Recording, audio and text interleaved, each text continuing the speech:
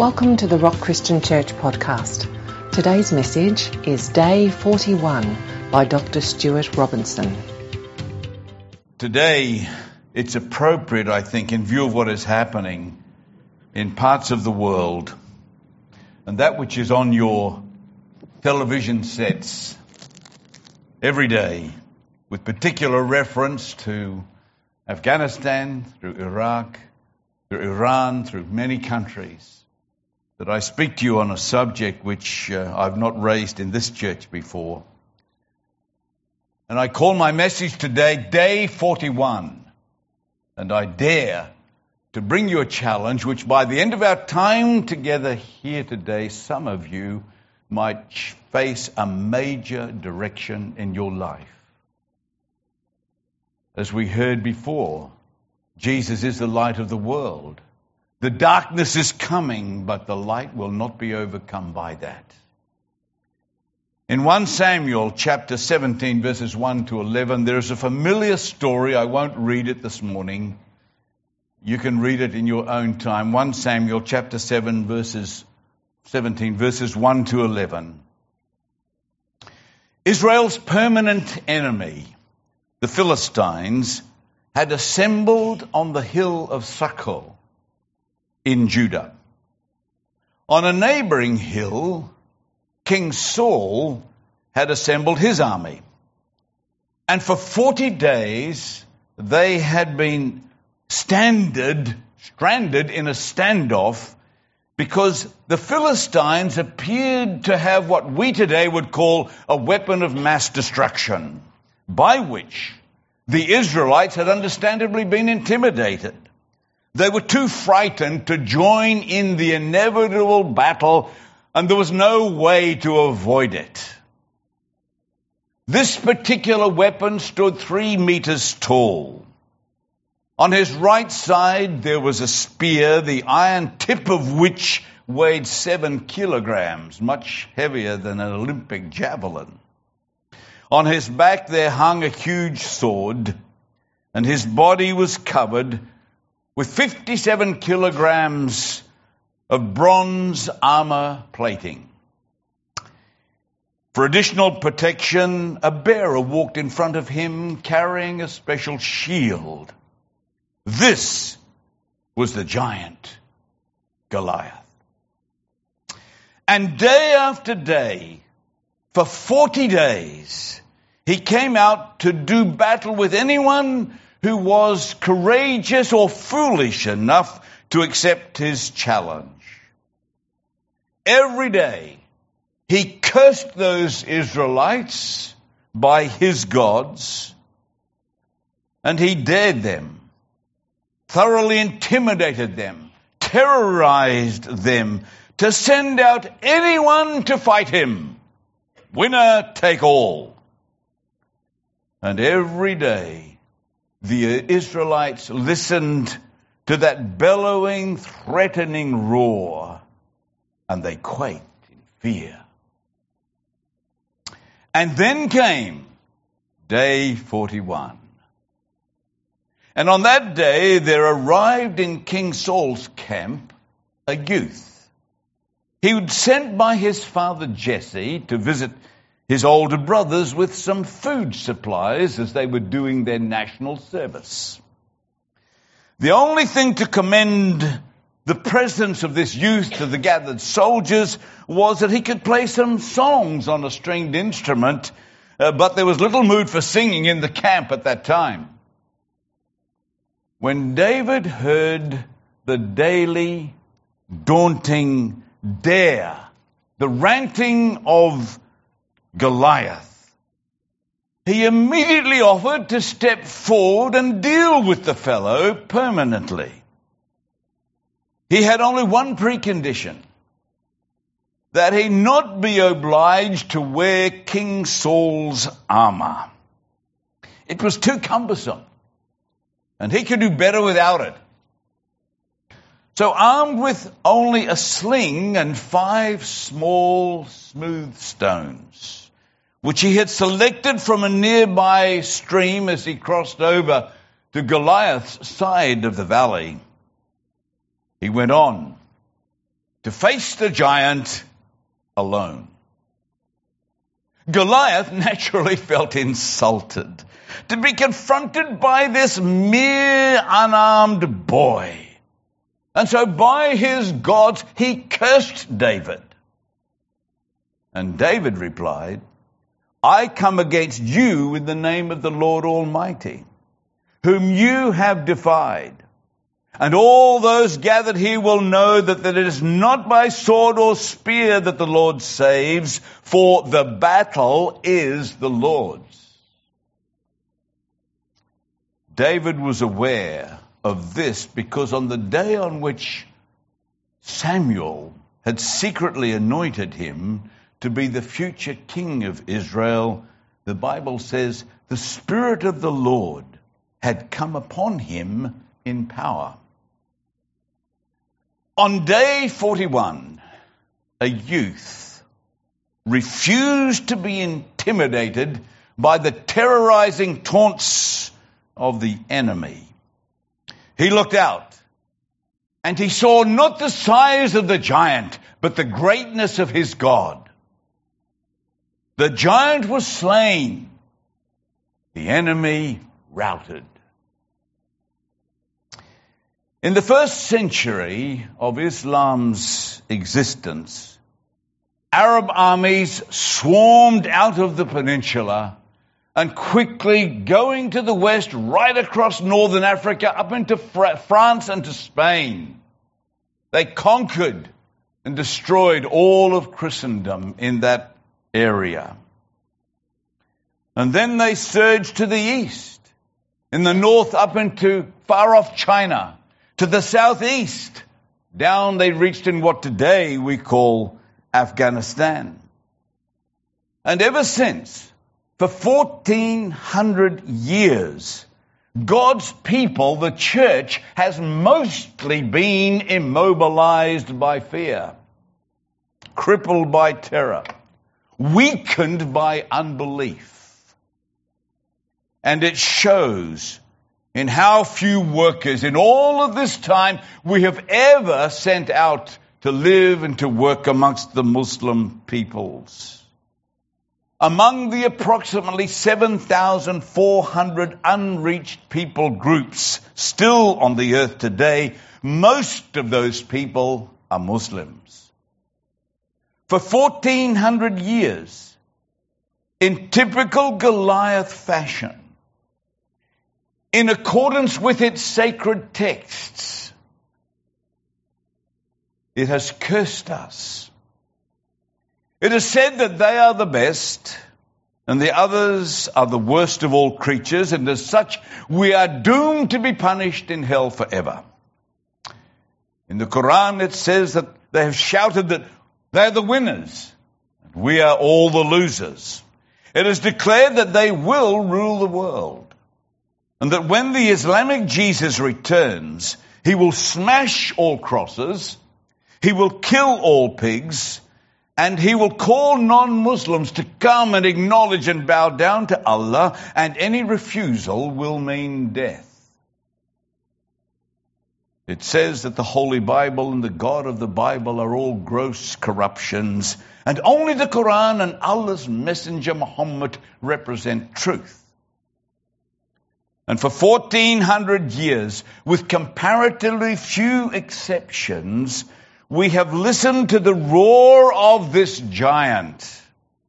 And we have mostly abandoned the field of battle and crouched down behind our flimsy security shields of geographical distance or occasional military and economic might. And we had hoped that the inevitable conflict could somehow be avoided. In our time, therefore, we have busied ourselves by building ever bigger barns, of pursuing environmental agendas, of debating the ordination of women and then the ordination of people of same-sex couples, relationships, and many other contemporary social issues has been on the forefront of the church's agenda. Many modern King Sauls have arisen to speak on our behalf. And so our political leaders tell us that what is happening is not the true Islam, which is, after all, a religion of peace. Many of our religious leaders have said that we should not disturb Muslims with our Christian message. We just need dialogue. After all, we do worship the same God, don't we? We just need to be friends and then all will be well. In this, our political and religious elite reveal their abysmal ignorance of Islam's sacred texts, not to mention its 1400 years of well-documented history and their military conquests. It was Jesus of the Bible, of whom we're reminded here this morning, who said, "I am the way, the truth, and the life, and nobody comes to the Father but through me." And as we know, it is only through him and what he has accomplished on the death of that cross that a relationship with God is possible. But all of that is emphatically denied by Islam.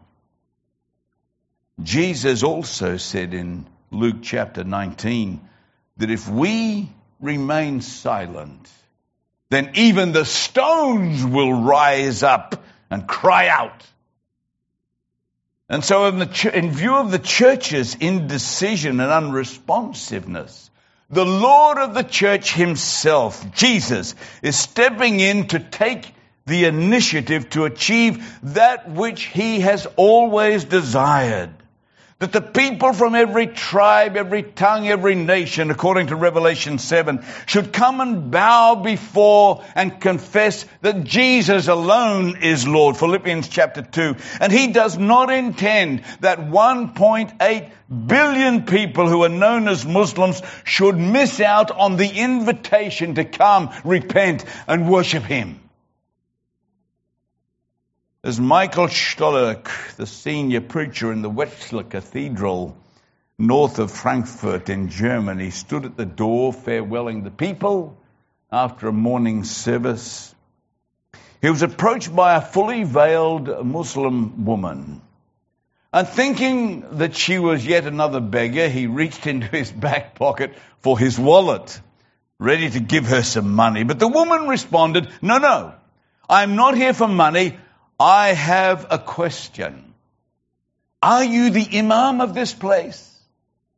And Michael replied, well, in a way I am, but I'm actually known as a pastor. Ah, good. In that case, you are the right man. God commanded me in a dream to go to the big church on the market square and ask the imam there for the truth. And so Pastor Michael proceeded to teach her and others of her friends, and after some months, they were baptized in response to their seeking the truth. Today, across the cities of Europe and in refugee camps in the Middle East and in many other nations, Muslims are discovering Jesus. What is happening in Iran is just one example. On April the 1st, 1979, in this country known as April Fool's Day, Ayatollah Ruhollah Mossavi Khomeini returned to Iran and declared the inauguration of the Islamic Republic of Iran, which would be guided henceforth according to the dictates of Sharia law.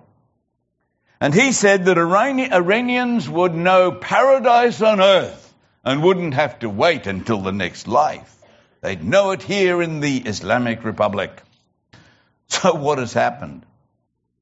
In Iran, the changes which were wrought in are exactly the same as those which have always happened throughout history wherever Islam has risen and conquered. Churches were closed. Any bells were silenced according to Islam's ancient edicts. Other churches were prohibited from even using the national language lest a passing Muslim understand what they might be saying. The Bible was restricted. Christian broadcasting was blocked. Christians were imprisoned. Key leaders were executed. Today, that country is in a state of unprecedented, chaotic decline, with the highest rate of executions, broken marriages, drug addictions anywhere in the world. But what has been the result? Which certainly the government won't publicise. In 1979, when the Ayatollah came back and took over, it was estimated that in the nation at that time there were approximately 500 Muslim background believers in Jesus. By 2008, that number had grown to 220,000. By 2016, one estimate placed the number of evangelicals in Iran at now 1 million, most of whom were former Muslims. In 2013, the largest church in Tehran, opposite the university in that city, was suddenly closed. 1,000 people had been attending its services, and the leaders, having been forced to close the church, with hindsight a couple of years later, in 2018, they were saying, this was the best thing that happened to us. It's like the book of Acts all over again. Our congregation, our people, our groups were forced to flee and spread all over the country, but wherever they went, they took Jesus, testifying to them. And so today, instead of looking after 1,000, they said, we now have 50,000 associated with our church. Think about that. If you're scattered here, you might even be represented as far as Redland Bay. When the Bible was restricted, curiosity increased. And the government official went on television waving a copy of the New Testament saying, this is a prohibited book. You must not read this book. It's too dangerous. Well, guess what happened? Demand soared. In 1990, the government closed the Bible Society. But by 2015, the banned Bible Society in that year alone was still able to distribute 150,000 printed copies of the Bible within Iran. When a Bible app was made available, 50,000 downloaded that app within hours. In 2016, 1 million digital Bibles and 500,000 digital New Testaments were downloaded. There is a hunger amongst these people which we won't find even within the practicing Christian community in Western countries. The government tried to block television, Christian television and radio. But 20 million people were linked in through social media, bypassing government restrictions. And so the message continues to go out through satellite, television, radio, internet, micro SD cards, and so forth. Someone whom I know, he tells me that he has seen now 500 new fellowships in 90 cities established during his time. That's not bad for church planting. I hope you have some on your map here. When Christians were jailed, people asked, who is this Jesus that these people are willing to go to jail for? They're willing to suffer. When leaders were executed, their willingness to die united and fired up the church. Associate pastors were appointed to take charge when the senior pastor was jailed or executed. I wonder if you would be so willing to be an associate pastor if you knew you were the next on the chopping block. And people in one church said this, it has been our privilege to offer 3 of our pastors as martyrs. What a waste of a good life it would be not to die as a martyr for Jesus. Their worldview is significantly different from ours, but perhaps more biblical. Next door in Iraq, in the midst of all of the bombing and the killing, in a 19-year period, one church there grew from 6 aged people to about 15,000. 2,000 of whom were former Muslims. 7,000 of them escaped to neighboring countries into refugee camps, but 1,276 of them were killed in 1 week. When 13 Muslims turned up to talk to the pastor saying, "We're sick of all of the killing. Can't you tell us of another way? What about your Jesus?" And so he taught them. And they arrived and they committed themselves. They said, "We want to be baptized." He said, "You realize that could get you killed. We don't care. We want to follow this Jesus." And they were baptized. And 11 of the 13 were murdered in the first week. Heaven rejoices when 220,000 Muslims across 18 sub-Saharan African nations become followers of Jesus in just 7 years.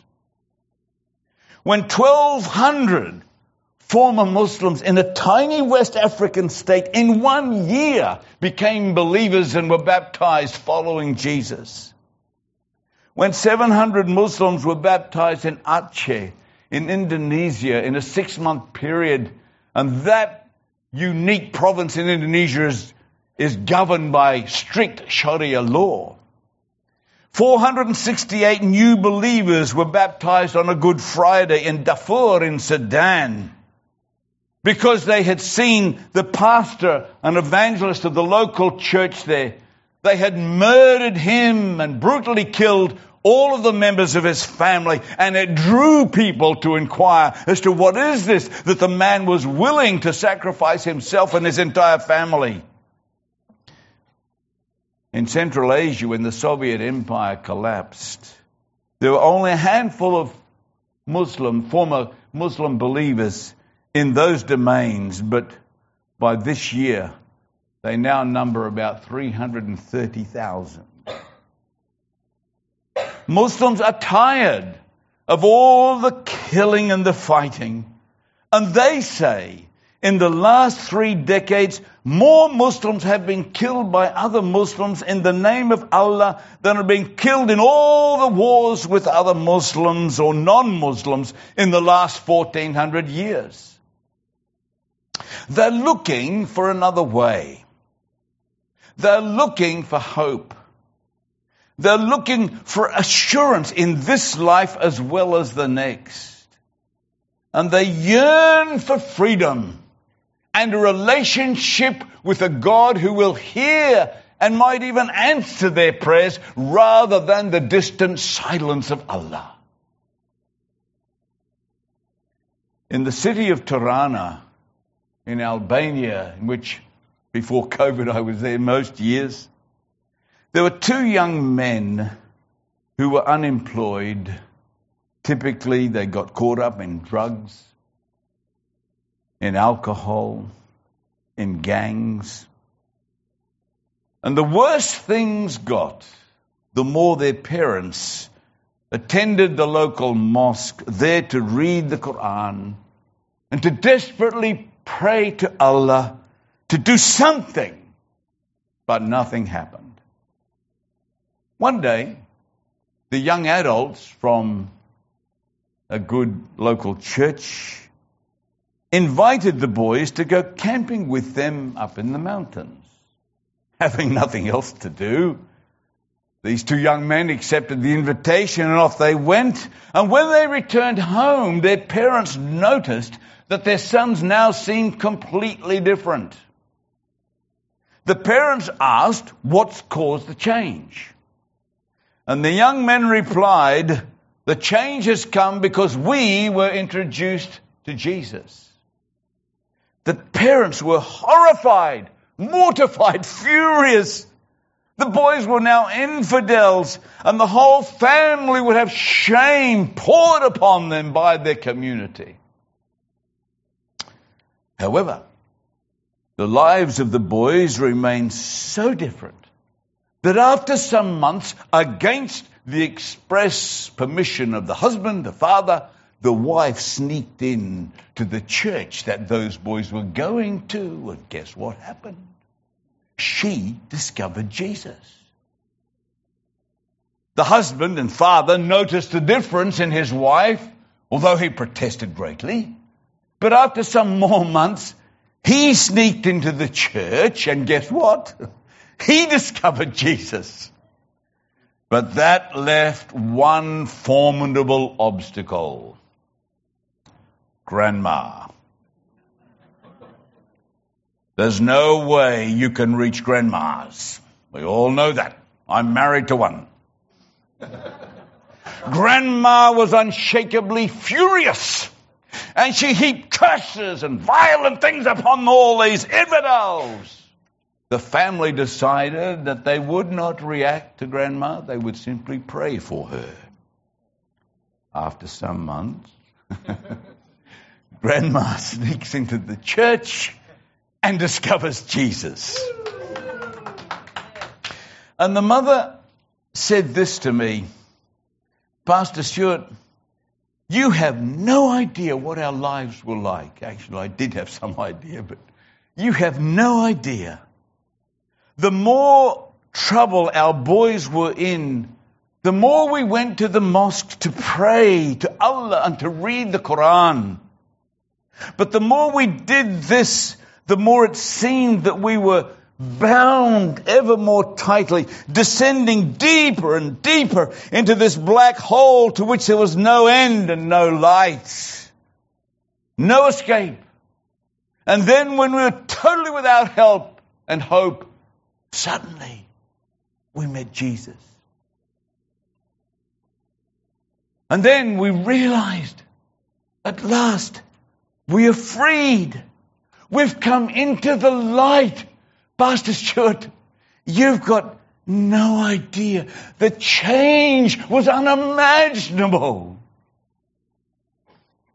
To hear a testimony like that makes travel for me so sweet.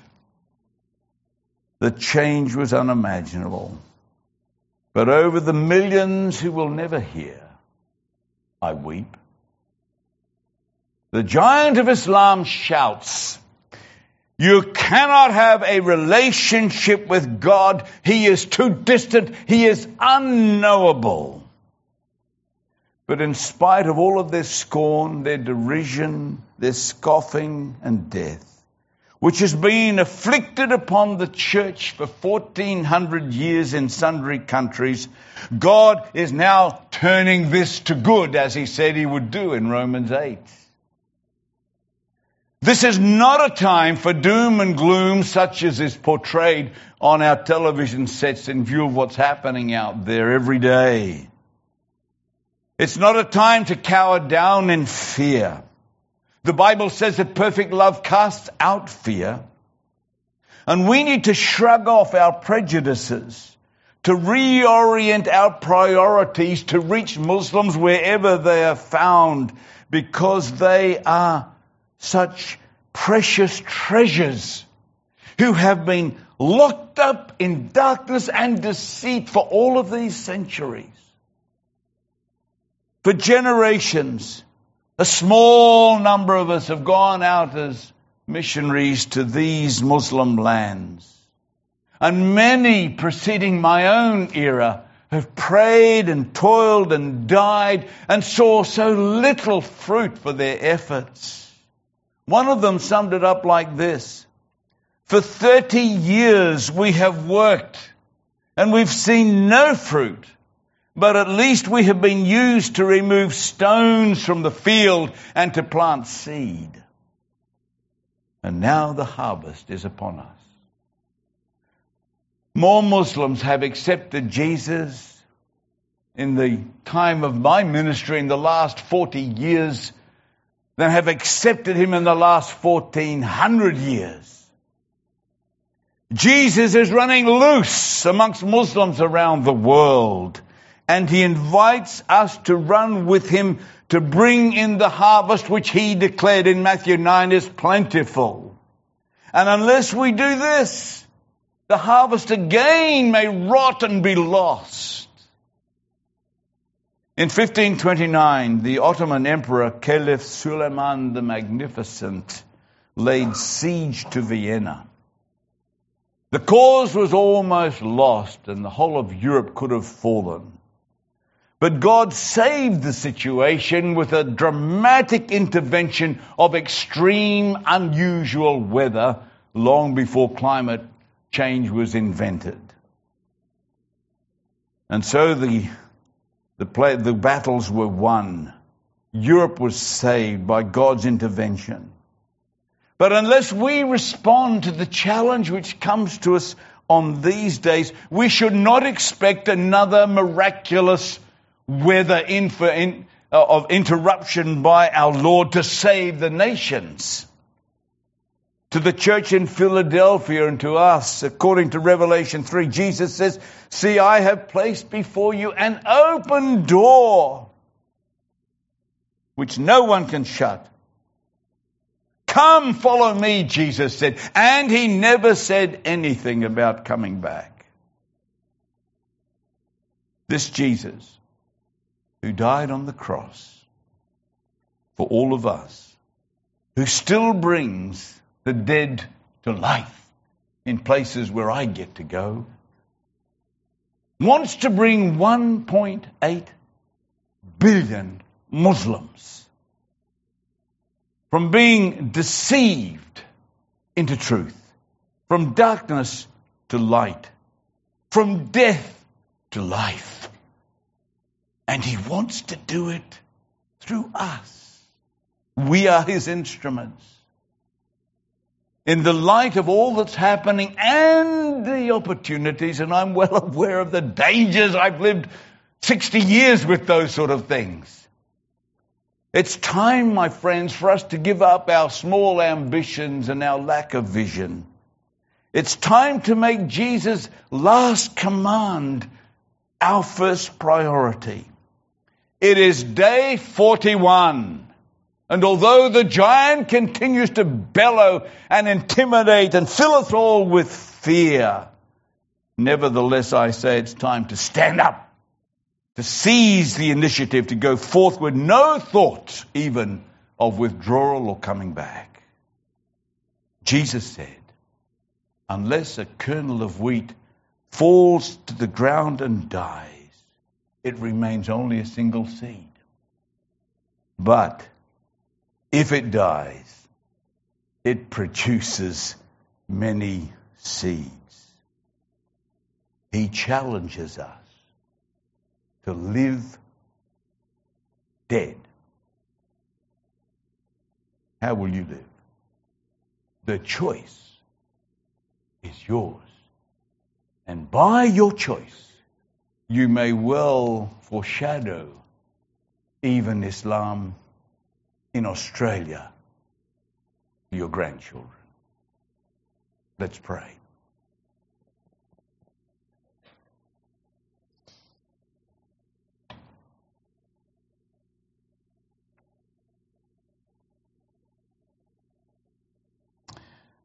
Our Heavenly Father,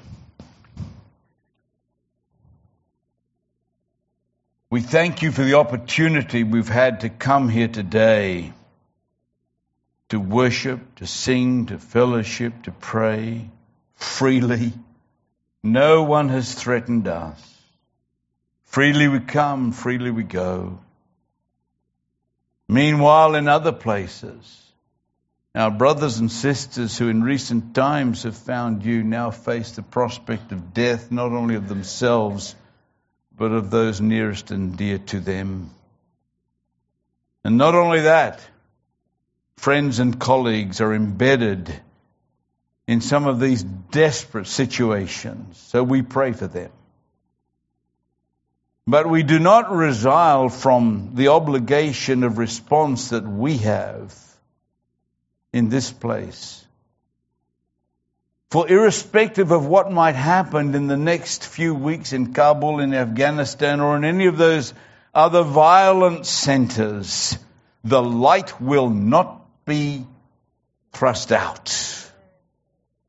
There is a witness, there is a testimony, and it needs reinforcement. some of the fuel to keep that light alive and growing is right here in our midst.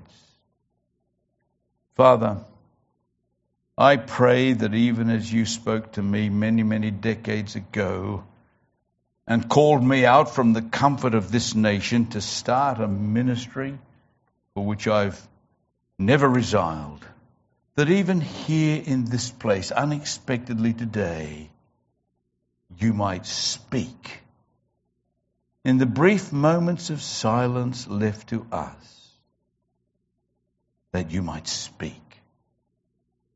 Speak deeply into the spirits of those who are here, those whom you have ordained to call out into this ministry, even though we don't know how we'll get there, where it will be, or when. You speak today, O Lord. And we know that love of which we heard earlier in this service will be measured and defined not through emotion, but through our obedience to you. Speak, O Lord, for your servants are listening. Just hold that there for a moment, with heads bowed and eyes closed. Open yourself to the Lord and ask him, Lord, is it me to whom you are speaking today? Is it me that you are wanting to redirect? Is it me that you're wanting to take up the challenge of a lifetime? That 25% of the world's population, that some of them might hear through me. Is it me, Lord? Thanks for listening to the Rock Christian Church podcast. To be notified when the next episode is available, subscribe on our website at therock.org.au. You can also connect with us on Facebook at The Rock Christian Church. We hope you have been blessed today, and we look forward to you joining us for our next episode.